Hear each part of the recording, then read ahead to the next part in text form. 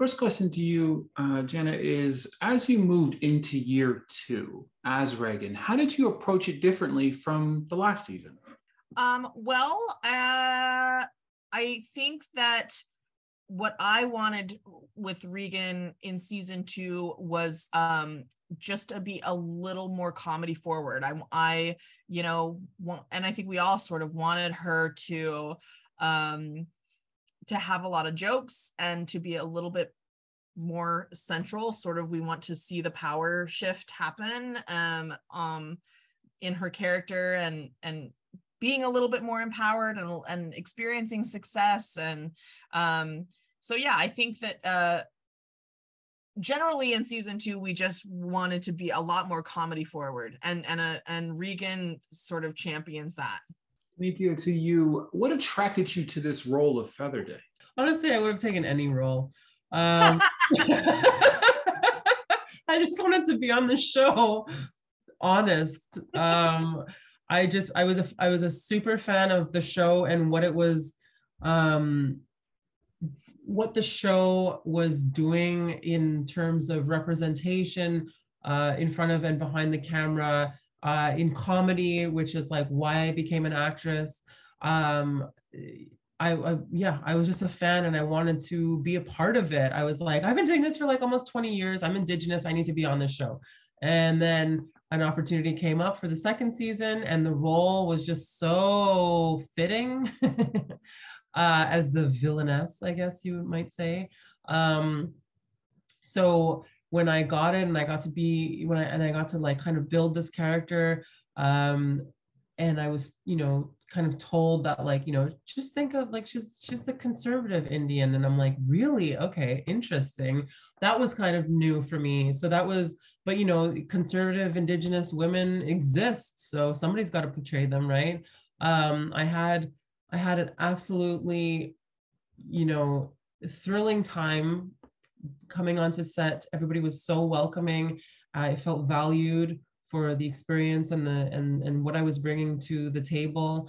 And it was just a lot of fun. And it was a really nice experience not being the only Indigenous person on set, because I didn't feel like I had to be the cultural consultant at the same time. Everything, there were things that I was like, oh, awesome. It was all figured out in the writer's room. So I got to just like come and do the job that I was hired for, and that's it. And that was really freeing in a way. Jana, back to you. From a writing perspective, what's it like to balance that writing and then also starring at the same time? Well, in the first season, we sort of, our writer's room was cut off halfway by COVID-19. So we started on Zoom, and because of COVID-19 also, the writing didn't overlap with production as it normally does.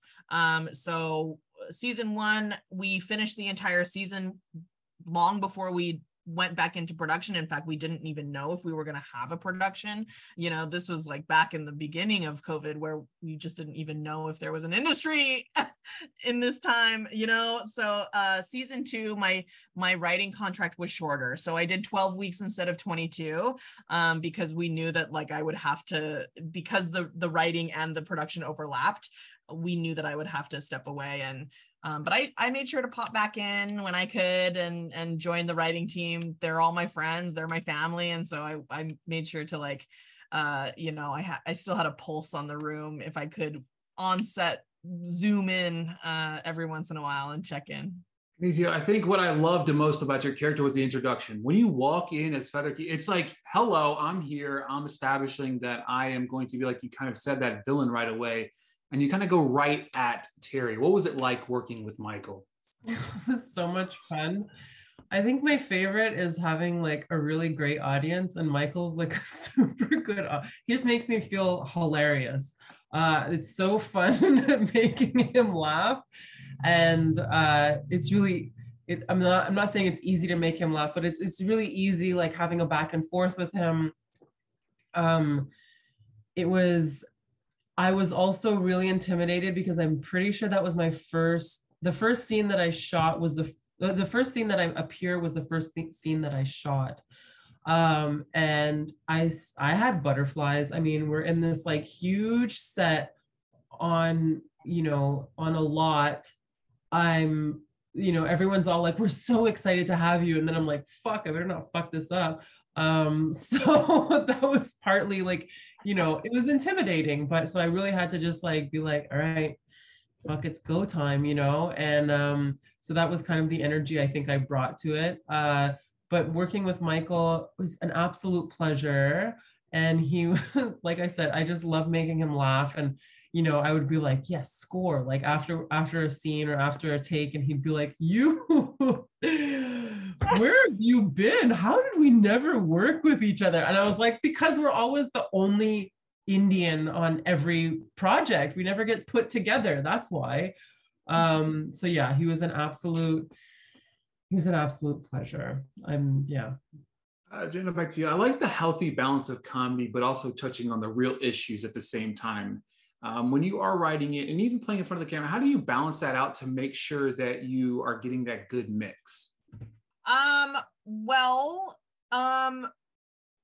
that is sort of the beauty of situational comedy is, you put characters in real life situations, and a lot of the situations that we're putting these characters in are not that fictional. These are real experiences of the writers. We sit around as native writers, for season 2, we're writing this episode about, or we're trying to, map out the season, and we're talking about how during COVID-19 we all went back to our homelands, or we all went back to our reservations. And when I went back to my res last summer, I needed to get a tribal ID, and I was talking about how it was so hard to like go and renew my tribal ID, something that was so basic and so simple. And I went with my one of my aunties that lives on the res, and I had been calling all day, the tribal office, being like, okay, I have all these documents. Like, I'm going to be there like right before you close. I promise I'll be on time. And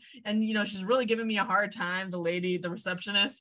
And then I got there, and she sees that I'm in the car with my auntie, who she knows. She's like, oh, and just lets me right in. Like, I had no idea that like it would take just her to be able to see my aunt and be like, oh, sure, come on in. Get your it's just so stupid. But like that is how it is. So like we're not like drumming up these like magical scenarios. These are truly like day-to-day situations that we're all in, and we're just sort of making fun of them, poking fun of them, and at the same time illuminating what it's like to live indigenously. Kaniehtiio, back to you. My question to you is how important is the representation that this show has to we see it spread out across all of productions? I mean, it's super important, right? And for a lot of my career, I've been up in Canada, and at the beginning of my career, I didn't think I would ever get cast as an Indigenous person because I never saw an Indigenous person that looked like me in Indigenous roles on television or film. But slowly I've seen, and I guess I'm part of that change of how people view us, that we're not just, that we come in all shapes, sizes, and shades. And so I feel like in Canada it's definitely changing. It's changed. Partly because they know the industry knows who I am, the country knows, who I am, especially because of shows like Letterkenny.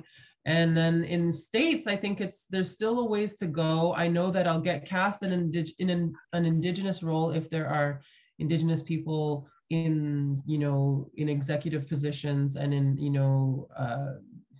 like directors or whatever.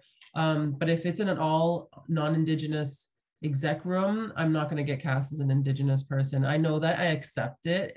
It definitely, things have to change, but I think shows like this at such a high level, Universal and Peacock, and having people like Ed Helms who are advocating and being allies.